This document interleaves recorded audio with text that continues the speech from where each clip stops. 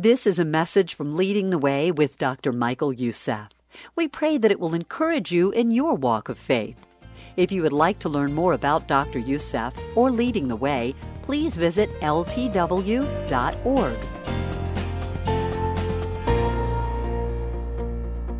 Have you ever found yourself experiencing both confidence and anxiety, both at the same time?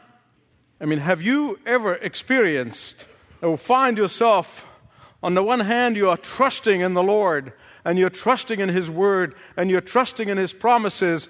On the other hand, you're somewhat apprehensive at the same time. Do you know what I'm talking about? I mean, you find those two opposites are operating inside of you like two movements of a symphony, all at the same time. And the reason I'm asking you that question, I have a reason for that, is because I do. I go through those moments when those both feelings going in at the same time. On the one hand, I would feel confident in the power of God. On the other, I'm somewhat apprehensive. On the one hand, even if it's not just for me, for others. But on the one hand, I have absolute trust in the promises of God. On the other hand, I fear that the faith of others will fail when those promises are delayed in their fulfillment. On the one hand, I am exuberant that God is working His purposes out, especially when I can't see them with those two eyes. On the other hand, the realities of what's going on around me can get to me a little bit and make me concerned. This is part of the flesh warning against the spirit, and the spirit is warning against the flesh as we walk this Christian walk. Now, if you are in the same boat with me, take heart, take courage, because King David, the great King David, felt the same way. And he expresses those in Psalm 27. By the way, this psalm was sung in the early church on Sundays because it reminded them of the resurrection and the power of the Lord Jesus. It is a prophecy of the Messiah, remembering His death and then His resurrection. So they sang the psalm in the early church. And that is why I want to communicate to you that there is nothing wrong with you if you ever feel that those two seemingly, and I use the word deliberately, seemingly opposites are going on inside of you at the same time. And the reason I say seemingly, because they are really consistent.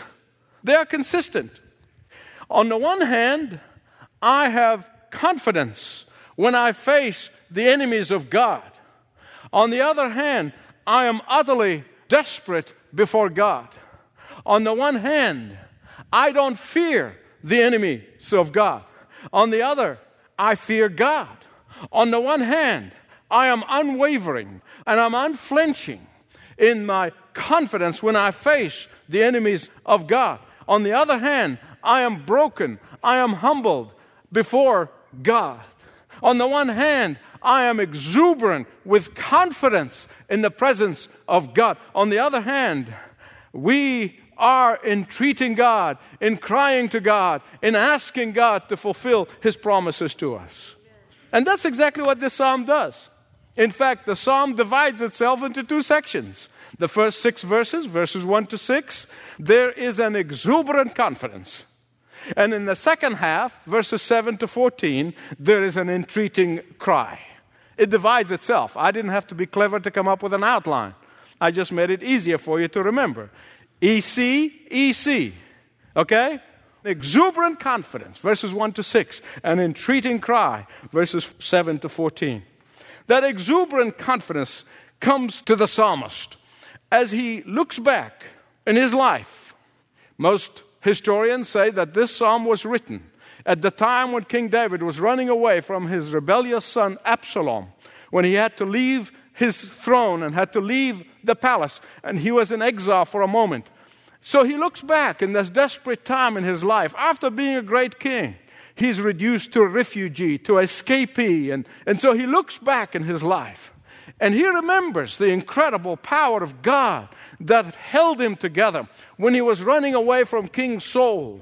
He remembers those dark alleys in which he found himself, and the light of God was shining upon him and got him out of that. He is remembering all of the past goodness of the Lord. Both the Old Testament and the New Testament name God to be light. John said, light shines in the darkness, and darkness cannot overcome him. He is the light that gives light to everyone.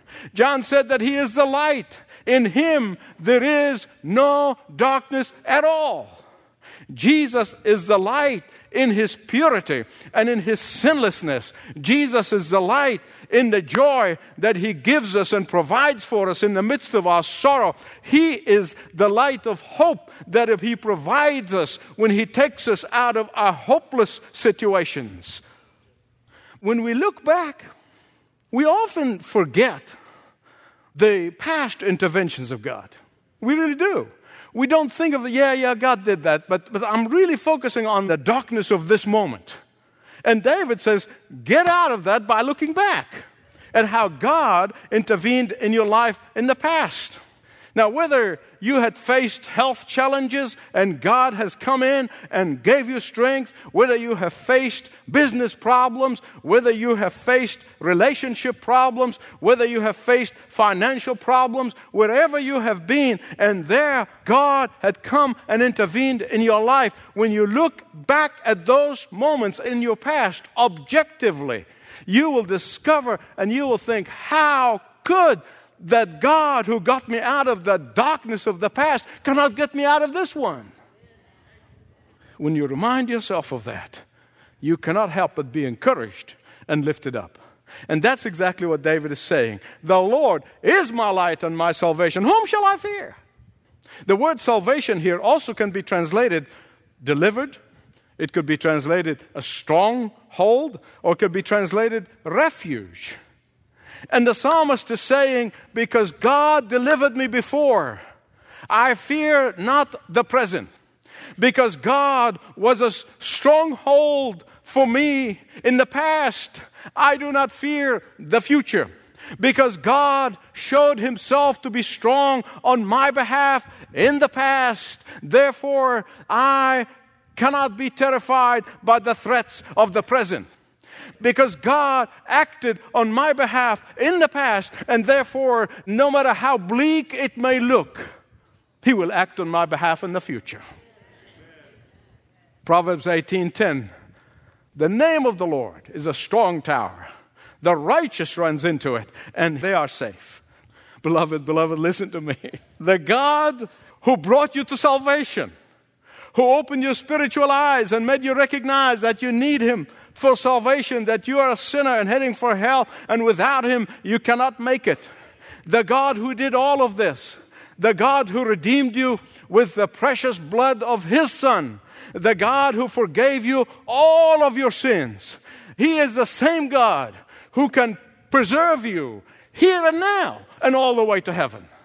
The God who delivered you from the condemnation of sin and Satan. The God who canceled all of the wages of your sins. The God who canceled all of your spiritual debt will shield you from life's present buffeting.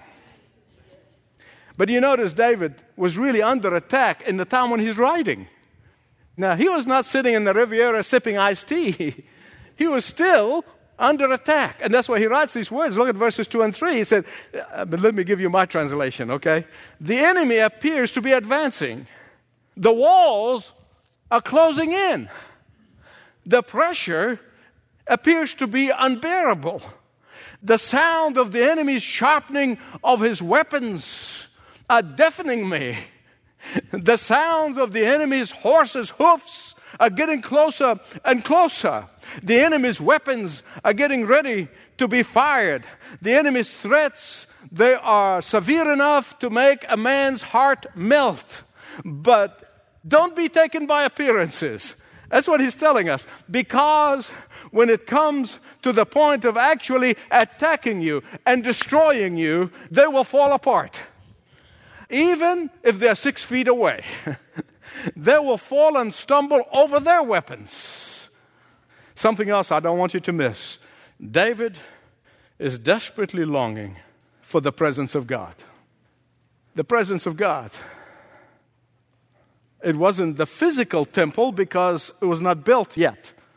But it was the tent of the Lord, the tabernacle of the Lord. I'm going to come to that in a minute.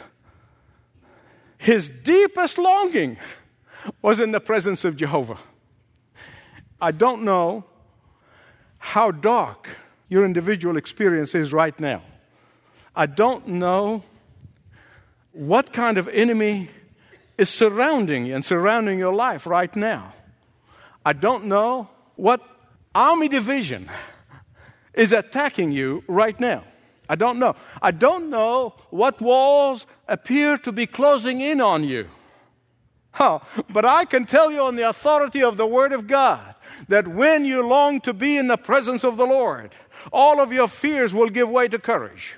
All of your terror will give way to confidence. All of your dread will give way to exuberance. When you seek the Lord Himself, listen to me. When you seek the Lord Himself, not what He can do for you. There's nothing wrong with what He can do for you. But when you seek His face and not His hand, when you seek the Lord for who He is, you're going to have exuberant confidence, no matter how bleak it may look in your individual life. You know, back in the Old Testament time, they experienced the presence of God in the temple. And before the temple, it was the tent of the Lord. This is where God is. Now, in the New Testament, we know that God is everywhere. The Holy Spirit indwells us. We can be in the presence of God in our homes, in our cars, wherever we may be. But we tend to really undermine the importance of the presence of God when the body is gathered together.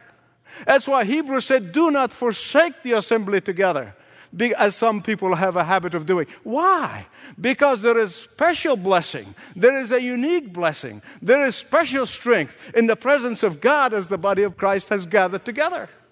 When you seek God with all of your heart, you will experience exuberant confidence. David was longing to be back in Jerusalem. Remember, he's in exile right now. He can't go to the tent and worship and listen to the Psalms song and be there in the middle of the worship time. And he was longing to be there up in Jerusalem in that tent to worship the Lord where God was. And he said, this is like being a desperately thirsty man with parched lips longing for a drink of water. That's how much he was longing for the presence of God. Why? Because he knew that in the presence of the Lord, there is protection, there is safety, there is comfort, and there's peace of mind. As he faces his enemies, David was experiencing exuberant confidence in the Lord and the promises and the faithfulness of God. But secondly, he was also expressing an entreating cry. Look at verses 7 all the way to 14. In these verses, we see him crying to the Lord, entreating God. Hear my voice when I cry, O Lord. Be merciful and answer me. My heart says to you, seek His face. Your face, Lord, I seek.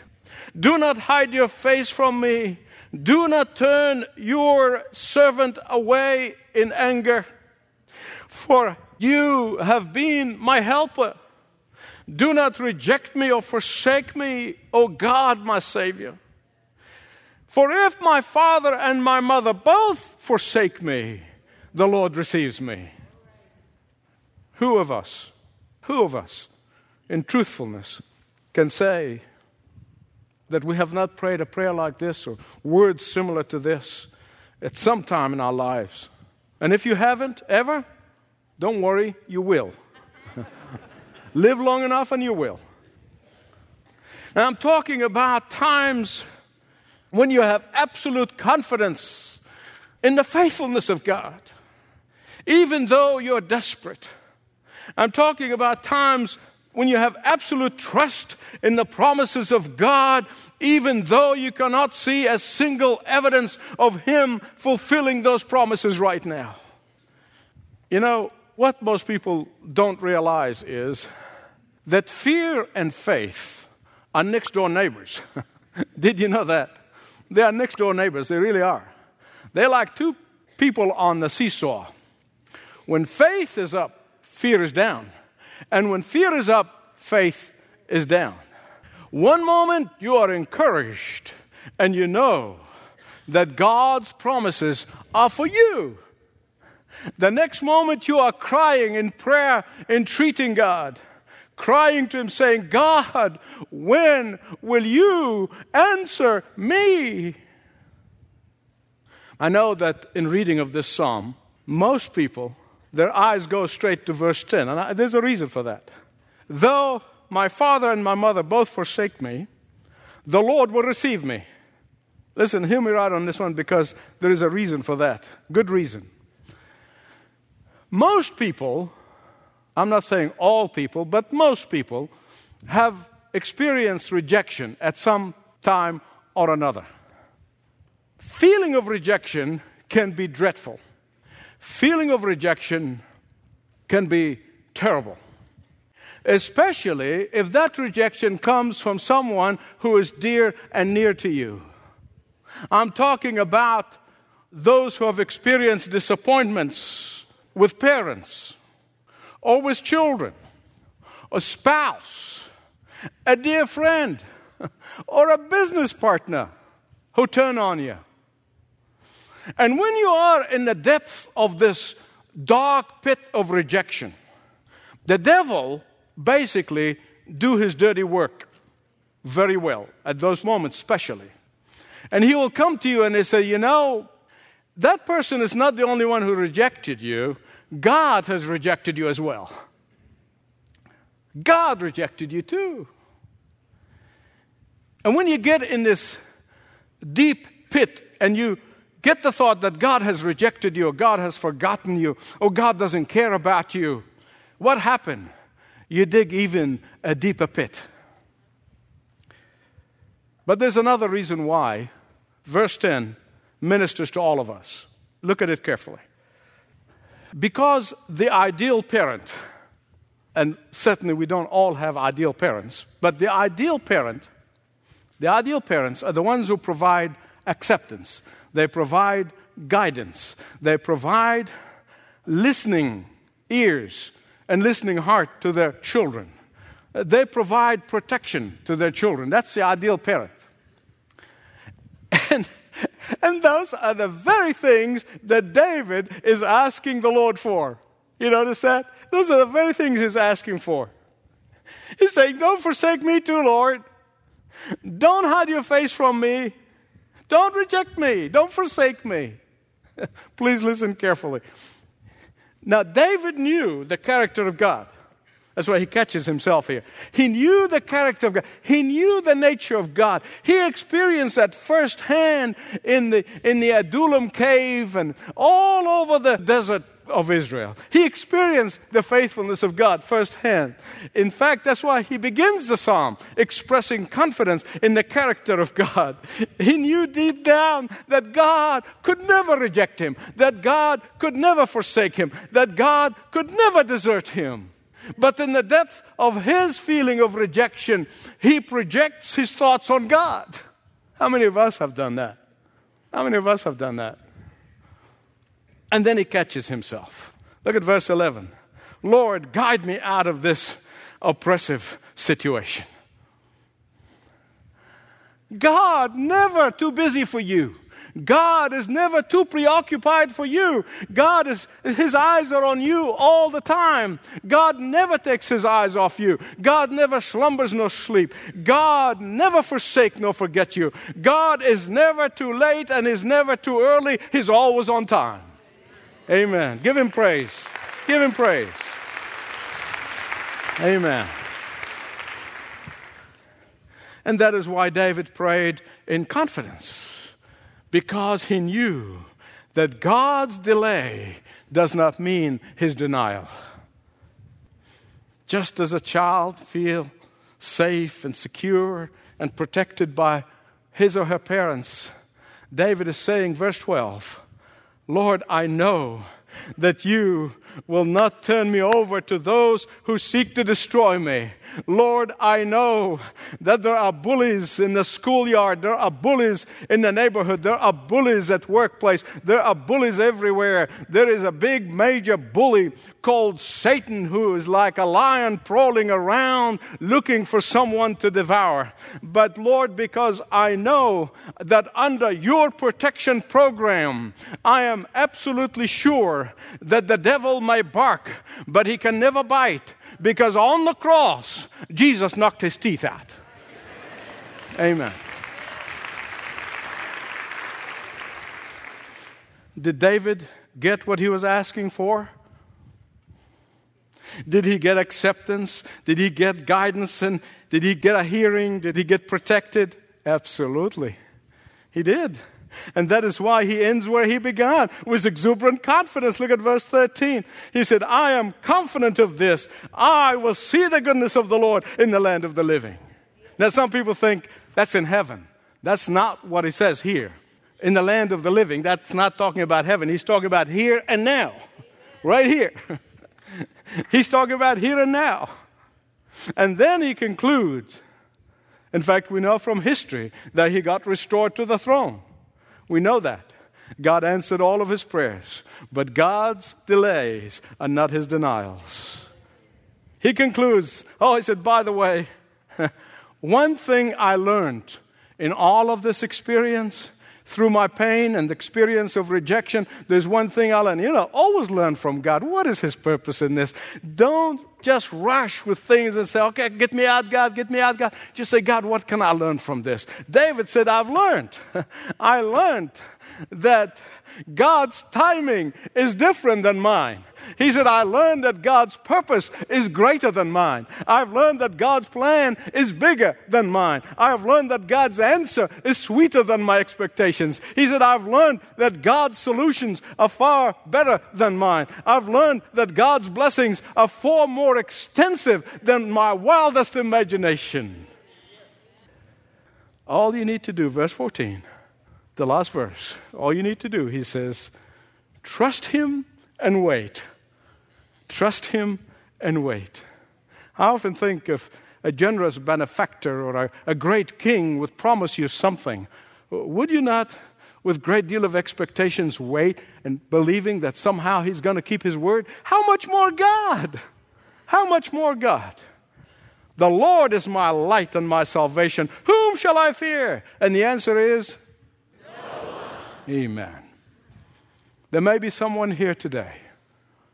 You have never committed your life to Jesus Christ. You may be a church person and gone to church, been a member of a church, or even baptized. But you never really committed your life to. You never understood the incredible gift of eternal life. You've never experienced a peace that comes from total forgiveness, the peace that comes from knowing that your life here and now has been set or your feet have been set on the rock of the Lord Jesus Christ, and that you're heading straight for heaven. Well, you can do that today. You can do that as we pray together. Father, how we rejoice that you are our God. We thank you that we do not worship a dead hero. Father, we thank you that we do not worship a dead prophet. Thank you that we don't worship a dead founder of the religion. Father, we thank you that we worship the risen, living Christ who has conquered the grave and who takes away all of our fears because we trust in him. It is in Jesus' name that I pray. Amen. Amen.